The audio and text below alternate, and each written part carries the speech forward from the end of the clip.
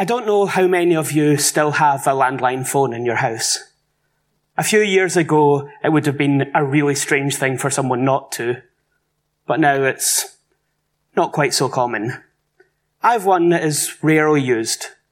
When it rings, I know there are two possibilities. One, that it's my mum, or two, that it's someone trying to sell me something. But many of those calls are questionable. They make a claim about who they are. They say that they are from HMRC, from Microsoft, from my bank, without naming it. They tell me about the problems that apparently I'm having with my broadband, about the warranties about to expire on my 20-year-old fridge, or about the fraudulent activity on my account. But it only takes a few seconds of hearing them talk to know that they are not who they claim to be. Who they say they are and what they say does not match up. As we look at tonight's passage, we'll see that James presents a question about how to recognize genuine saving faith. Then he gives 4 illustrations to try and help us understand the issues, and ultimately to demonstrate the fundamental misunderstanding behind the original question. So for those of you who like headings, we'll first be looking at a fundamental question in verse 14. And then we'll look at the 4 illustrations.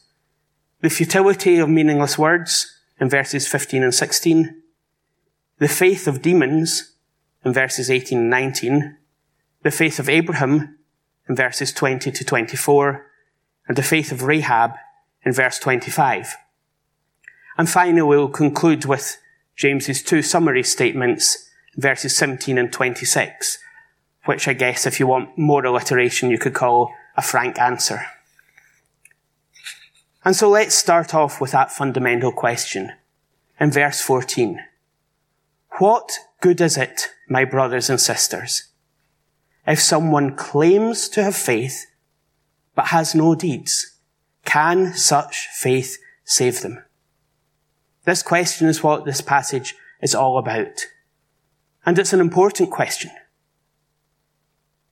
But for many of you, this question will already be setting off a klaxon in your heads. For some, it will be a theological klaxon.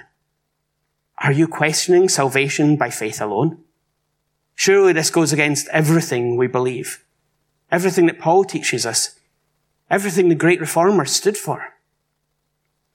But for others, it will be a more personal klaxon. Are you questioning my salvation? Are you questioning if I'm really saved? But this is the question that is central to the whole argument of James's letter. Because it's a letter filled with instruction to action. To do this and not to do that.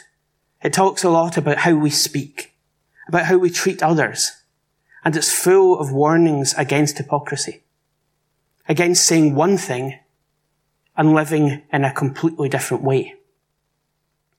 Back in chapter 1, verse 22, we read the warning, "Do not merely listen to the word and deceive yourselves. Do what it says." And we see that this passage continues with that theme. This letter is primarily written to an audience that have probably come to Christianity from a Jewish background. They have grown up with the Pharisees teaching them on all the many rules that they must follow to be right with God. And then they have heard this message of salvation by grace through the finished work of Christ. And it seems that they may have thought, great, that's me off the hook. I can now just sit back and relax. I can do whatever I want. I don't need to worry about those sacrifices and rituals. But I also don't need to worry about helping the poor or loving my neighbour either. And James wants to make it crystal clear that that is not the gospel.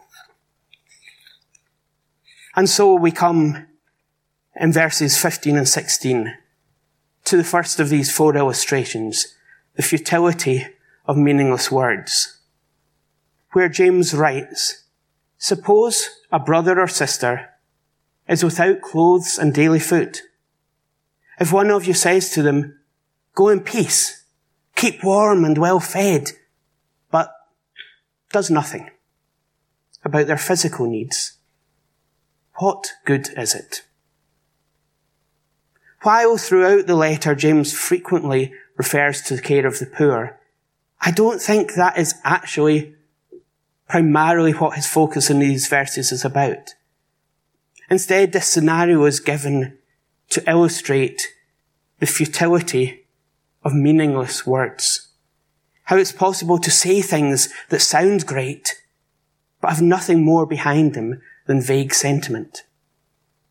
What good is it to tell the person in need to be warm and well fed, and then do nothing to help, despite the fact that you could? It's pointless. It is just meaningless words. You would have been better saying nothing. And I think this is key to understanding that question at the heart of the passage. Because James asks, what good is it if someone claims to have faith?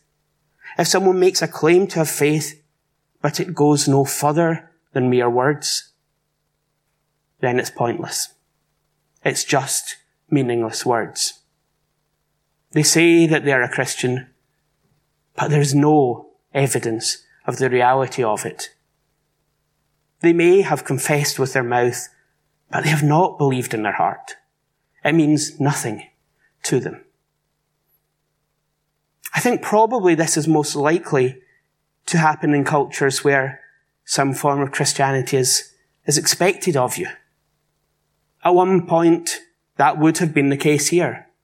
It still is the case in some parts of the USA, where not being a Christian is seen as a hindrance in society.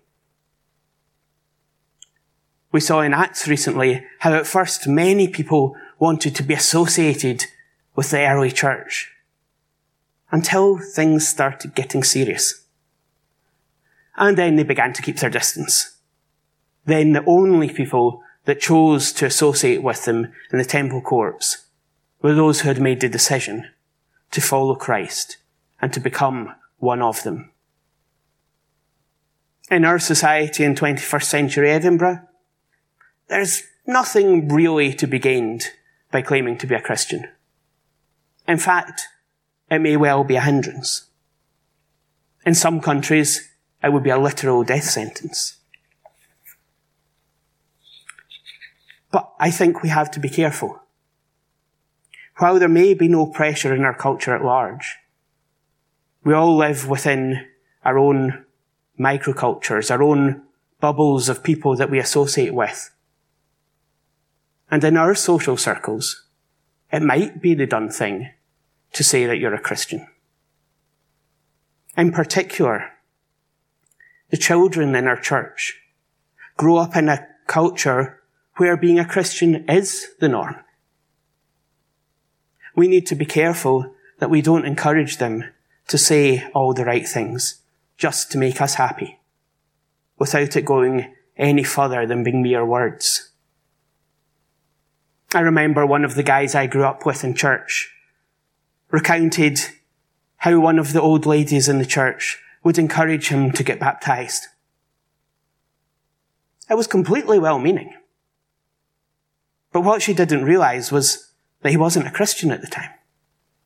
He only came to church under duress because his parents forced him to. He later came to a real saving faith. But until then, it would have been easy for him to say and do all the right things and to fit in. But it would have been pointless. It would just be meaningless words.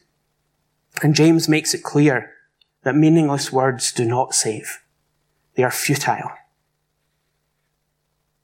And so we come on to our second illustration in verses 18 and 19, where we see the faith of demons. Here James challenges those who say that they have faith to show it. I think it's helpful here if we remember that there's nothing special about the word translated here as works, deeds, or acts. This is not some deep theological term with huge amounts of theological baggage. It's just a normal, everyday word which means what it says. Things that people do. And so James challenges them to show their faith without doing anything. And he will show his faith by what he does. The faith that they claim to have cannot be seen, but their actions can. And how they live betrays the reality beneath the surface. Then we see that James anticipates their response. Their response, but I believe. Surely that's all that matters. And he comes back with a stinging retort. You believe that there is one God? Good. Even the demons believe that. Well done. Your faith is as good as the demons. We're told very little about demons, but we can expect that they have a far greater knowledge of spiritual realities than we do, and they hate it. As James says, they believe and they shudder. I think this is a very important distinction that has to be made, and we're perhaps not always very good at expressing it. Believing in God is not what matters. Trusting him is. It's not a matter of intellectual assent to an idea, like believing in extraterrestrial life or something like that. Rather, it's about trusting in that God and relying on his goodness, and in particular, his mercy shown to us through the death and resurrection of Christ. Recently, we had a talk from Ash Cunningham on atheism. And he told a story of someone that he had met at a student outreach, who at the beginning of the week was an atheist. It only took him until Tuesday to be convinced that there was a God, and even to be convinced that the biblical claims about God were true. It took him the rest of the week to decide that this God was good and that he wanted to trust him. To quote Ash, he said, his atheism was not built primarily on the idea that God could not exist. It was built on the supposition that God was not worth following. And James wants his readers to know that they have to make that step. They have to move from believing truth about God to trusting in him, acknowledging his goodness and acknowledging their need for him. And so then we come in verses 20 to 24 to the third illustration, where we see the faith of Abraham. James writes, "You foolish person, do you want evidence that faith without deeds is useless? Was not our father Abraham considered righteous for what he did when he offered his son Isaac on the altar? You see that his faith and his actions were working together, and his faith was made complete by what he did. And the scripture was fulfilled that says, Abraham believed God, and it was credited to him as righteousness, and he was called God's friend. You see that a person is considered righteous by what they do and not by faith alone."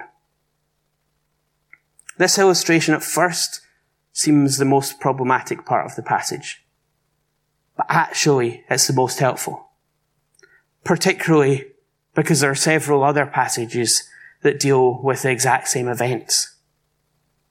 Because in particular, Paul writes about Abraham's faith in Romans 4, where he says, "What shall we say that Abraham, our forefather according to the flesh, discovered in this matter? If in fact Abraham was justified by works, he had something to boast about. But not before God. What does Scripture say? Abraham believed God, and it was credited to him as righteousness. Now to the one who works, wages are not credited as a gift, but as an obligation. However, to the one who does not work, but trusts God who justifies the ungodly, their faith is credited as righteousness. Paul takes the exact same quote from Genesis, that Abraham believed God, that was credited to him as righteousness, to show that Abraham was not made righteous because of his works, but that his righteousness was through his trust in the God who justifies the ungodly. Paul makes it explicitly clear in the surrounding chapters that living a good enough life is impossible. And also that no number of religious rituals of sacrifice, penance, or dedication could ever compensate for our failure. But Paul continues further down the chapter to say, the words "it was credited to him" were written not for him alone, but also for us, to whom God will credit righteousness. For us who believe in him who raised Jesus our Lord from the dead. He was delivered over to death for our sins, and was raised to life for our justification. Faith is not some sort of vague, fuzzy religious feeling, but is a life-changing belief in and reliance on the completed work of Jesus for our salvation through his death and resurrection. So what does James mean when he takes the same verse to show that faith without deeds is useless? I think the passage that was read to us in Hebrews 11 may help our understanding, because almost every sentence in it begins by faith. It is by faith that Abraham left his home. It's by faith he made his home in the promised land. It's by faith that he offered Isaac on the altar. All of these actions were a result of his faith. His actions demonstrated what he believed. His actions showed that his faith was real, that his trust in God was not just academic, but that it was what he was basing his life upon. Now, that does not mean that Abraham lived a perfect life. Far from it. That's the great thing about the Bible. It gives us a warts and all view of these heroes of the faith. We see that their lives are a mess. We see that at times they doubted God, that they thought that they knew better. But his life gives evidence that his faith is real. We see that James said that Abraham was considered righteous when he offered his son Isaac on the altar. In the context, it's clear that James is not saying he was made righteous before God by these actions, but that he was shown to be righteous. James makes it clear that his righteousness was credited to him when he believed. And if we look back at Genesis, where that quotation comes from, we see that there are decades between these events. That Abraham's actions when his faith was tested show the reality of his faith that he has lived with over decades. But I think what James is saying is that if Abraham had believed God when back in Haran, but had decided just to stay there because he was quite comfortable there, if Abraham had believed God and never acted on it, if nothing about his life had changed, you would have to start asking serious questions about the reality of Abraham's faith. And so it is with us. If we are striving to work our way to God by our good deeds, by going to church as often as we can, having non-stop worship music playing in our headphones, helping out with the food bank, giving to everyone we can, opening our homes, sharing amazing hospitality, giving a listening ear and a shoulder to cry on, and just hoping that it might be enough. We need to give up now. You can't. It's a hopeless task, and it's not what James is teaching. You need to run to Jesus. You need to run to him with your failure, your inadequacy, your guilt. And then, trusting in him, you can go out and act in his strength, by his Spirit, and live a life of service out of love and gratitude, instead of out of guilt and fear. But if instead you're thinking, yeah, I'm fine. I said a prayer at an SU camp 20 years ago. But, since I left that camp all those years ago, I've not really given it another thought. My faith doesn't really feature anywhere in how I live my life. Nothing changed, and to be honest, you're quite happy that way. If that's you, then I think that is exactly who James is addressing. And he's saying that the faith you claim to have is useless. If your faith is in no way affecting your actions, then you need to really start questioning the reality of your faith. And likewise, you need to run to Jesus. You need to run to him with your hypocrisy, your pride, your laziness, and your fear. You need to ask him to change you from within, to give you new life, to put his Spirit within you, and to give you the power to live for him. But for many of us, we will know that our faith is real. We know that God has really moved in our lives, and that we are not the person that we once were, and certainly not the person that we were headed to become.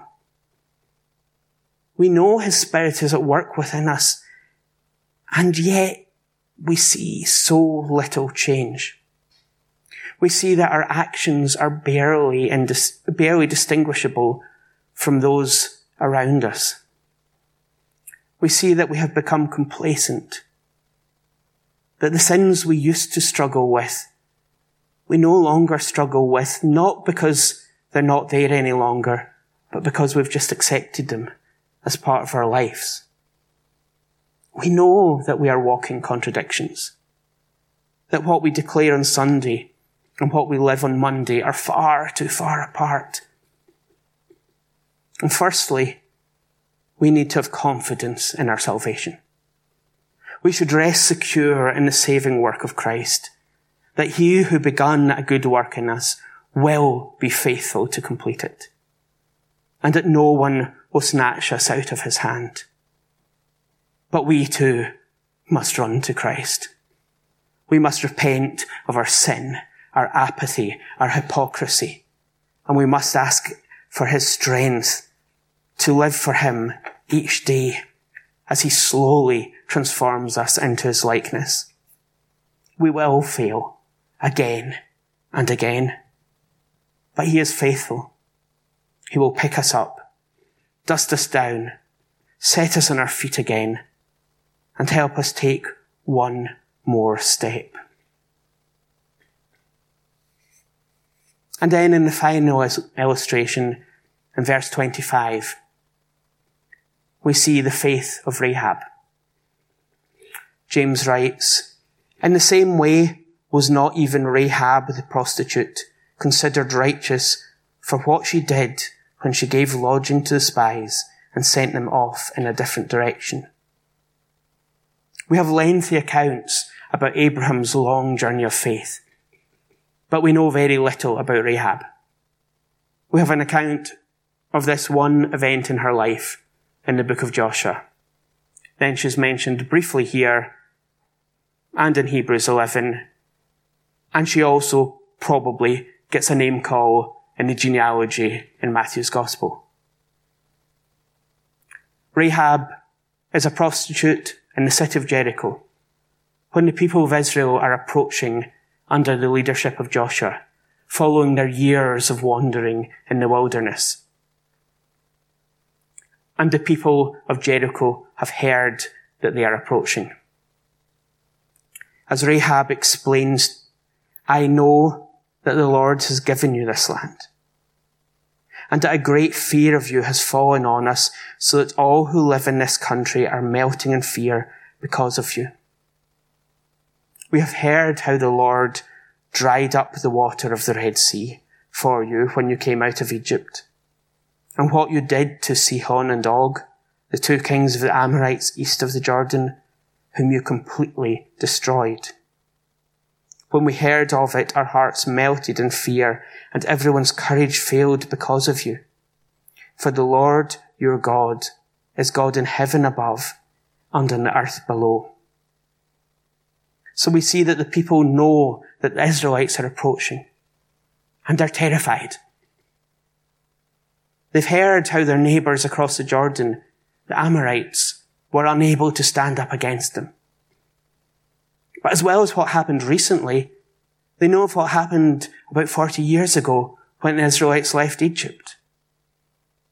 But what's really terrifying them, what's causing them to melt in fear, is they've also heard that they are coming with the protection of a powerful God who's working miracles for them.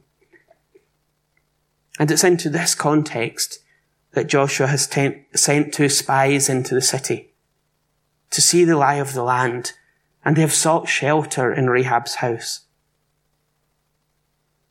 In that situation, when the authorities came looking for them, she decided to hide the spies and let them later escape in secret.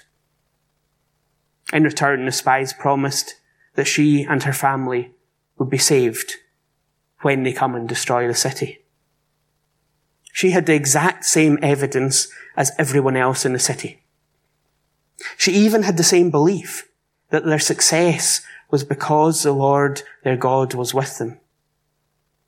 And based on that information, based on what she believed, she had a choice to make. Would she stand with her people in defiance of the Lord and put her faith in the strength of their walls and their armies, which would be quite reasonable? It was one of the greatest fortified cities of the time. Or would she put her faith in the Lord? Would she acknowledge him as God in heaven and on earth below and side with him and put her life into his hands? She was putting her life in danger if she had been caught, and yet she saw where real security lay.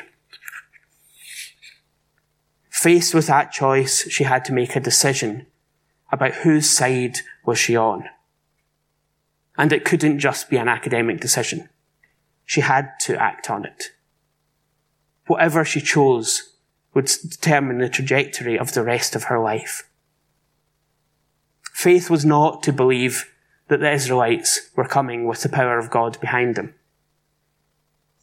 Faith was not even to believe that, on balance, all things considered, she would be better off siding with the Lord instead of against him. Faith was to step out and make that decision reality. She couldn't do nothing. That wasn't an option. She couldn't remain passive. Either she would hide the spies or she would hand them over.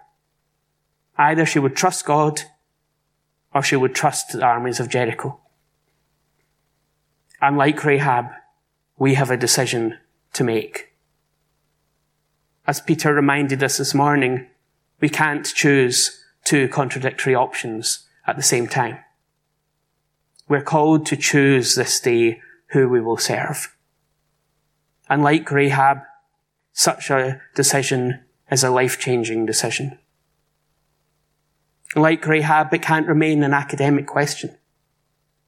It's going to affect our lives. It's going to affect our choices, our words, our actions. It may affect our career choices, what we do with our weekends, what we do with our money. It could completely mess up our plans. In his autobiography, A Better Ambition, Tim Farron, the former leader of the Liberal Democrats, recounts his struggles to be a faithful follower of Christ within the world of national politics. When he finally decided that he could no longer continue in that role, he finished his resignation speech like this: "I want to say one more thing. I joined our party when I was 16. It is in my blood. I love our history, our people. I thoroughly love my party. Imagine how proud I am to lead this party, and then imagine what would lead me to voluntarily relinquish that honour. In the words of Isaac Watts, it would have to be something so amazing, so divine, it demands my heart, my life, my all." Whatever you think of his politics, or of how he dealt with some of the challenges that he faced, that is what we are called to a life that gives everything as the only reasonable response.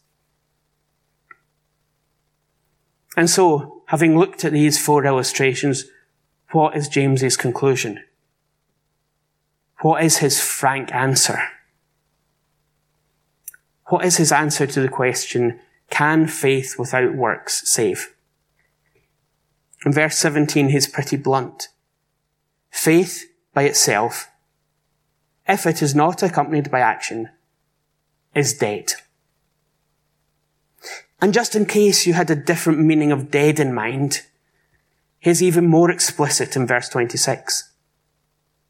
As the body without the spirit is dead, so faith without deeds is dead. James makes it clear here that when he says dead, he does not mean resting, inactive, not ideal, but still faith. He means dead. He means it is not faith at all. And so what's his answer? Can such faith save? I think we've seen through the examples that his answer is a big no. Such so-called faith cannot save. But we have to be clear.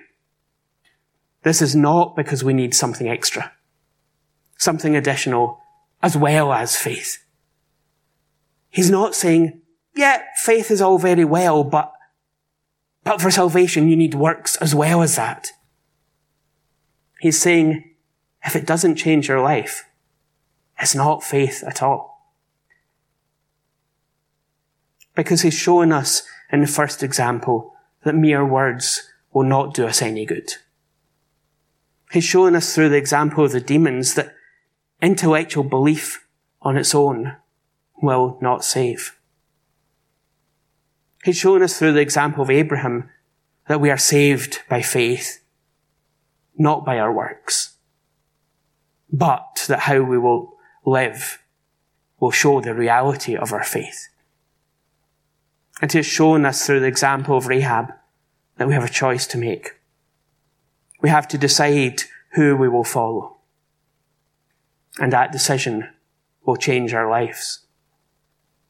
James goes on in the rest of the book to detail some aspects of what a life lived for Christ will look like. A life of humility, careful speech, of helping the needy. But as we come to an end, I'm very conscious that dealing with this passage, that some things I've said may be troubling to some of you. If anything I've said has not accurately communicated what's in the passage, then I'm sorry. Forget what I've said. But if what is troubling you was not my words, but the words of Scripture that we have read together, then you should take it seriously. It's not for me to question your salvation. That's between you and God. But if anything I have said has caused you to question the reality of your faith, then, as I said before, run to Jesus. And for all of us, there's a real challenge here. Are we happy to compromise? To live lives that don't make it clear where our allegiances lie? Or are we willing to step out and live lives that are transformed by the power of the Spirit at work within us? A life that demonstrates that our faith is the real, genuine thing and not a fake. Let's pray together. Father, we thank you for your word. We thank you that our salvation is only through faith in you. We thank you for the work of Jesus on the cross, that he bore all our sin, and that he was raised to give us new life. But Father, we confess that too often our lives don't show this reality. Too often we say great things. We think great things. And then we live lives that look just like anyone else. Father, we pray that you will forgive our hypocrisy and that you will give us strength, that you will give us a desire to become more and more like you, and that you will work in us each day to bring about this transformation. And for any whose faith is not in you, Father, we pray that they will see that there is no hope anywhere else, but that you are there waiting to welcome them. And we pray that they might turn to you tonight. We ask this in Jesus' name. Amen.